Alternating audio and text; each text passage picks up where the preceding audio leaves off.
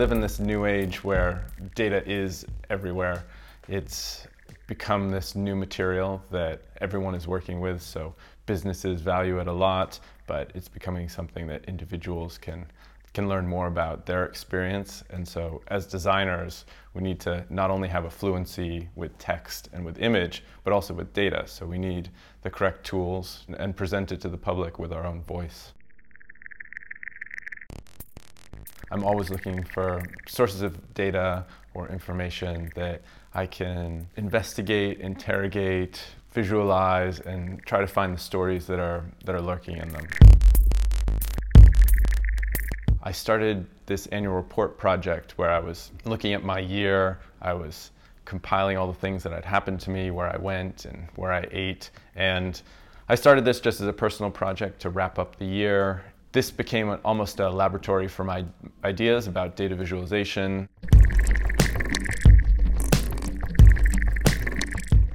In 2009, I started a website with my partner Ryan Case called Datum, and this basically democratized the idea of the annual report. We saw this as almost a storytelling platform as well.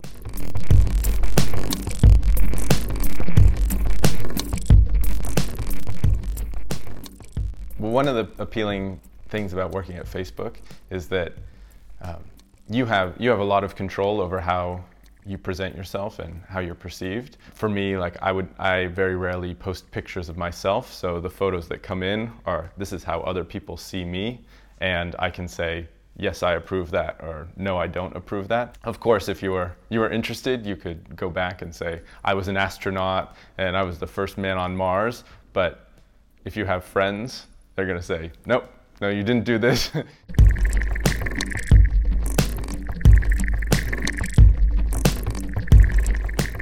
It is a landscape that's very sparsely occupied at the moment between the strictly data people and the strictly design, and I see more people filtering in. I know that students are very interested in this world, so I think there will be a lot of voices there, and the amount of technology savvy that people have to make their own, code their own applications and make their own forms will, I think, be really interesting to see how these different species of designers evolve.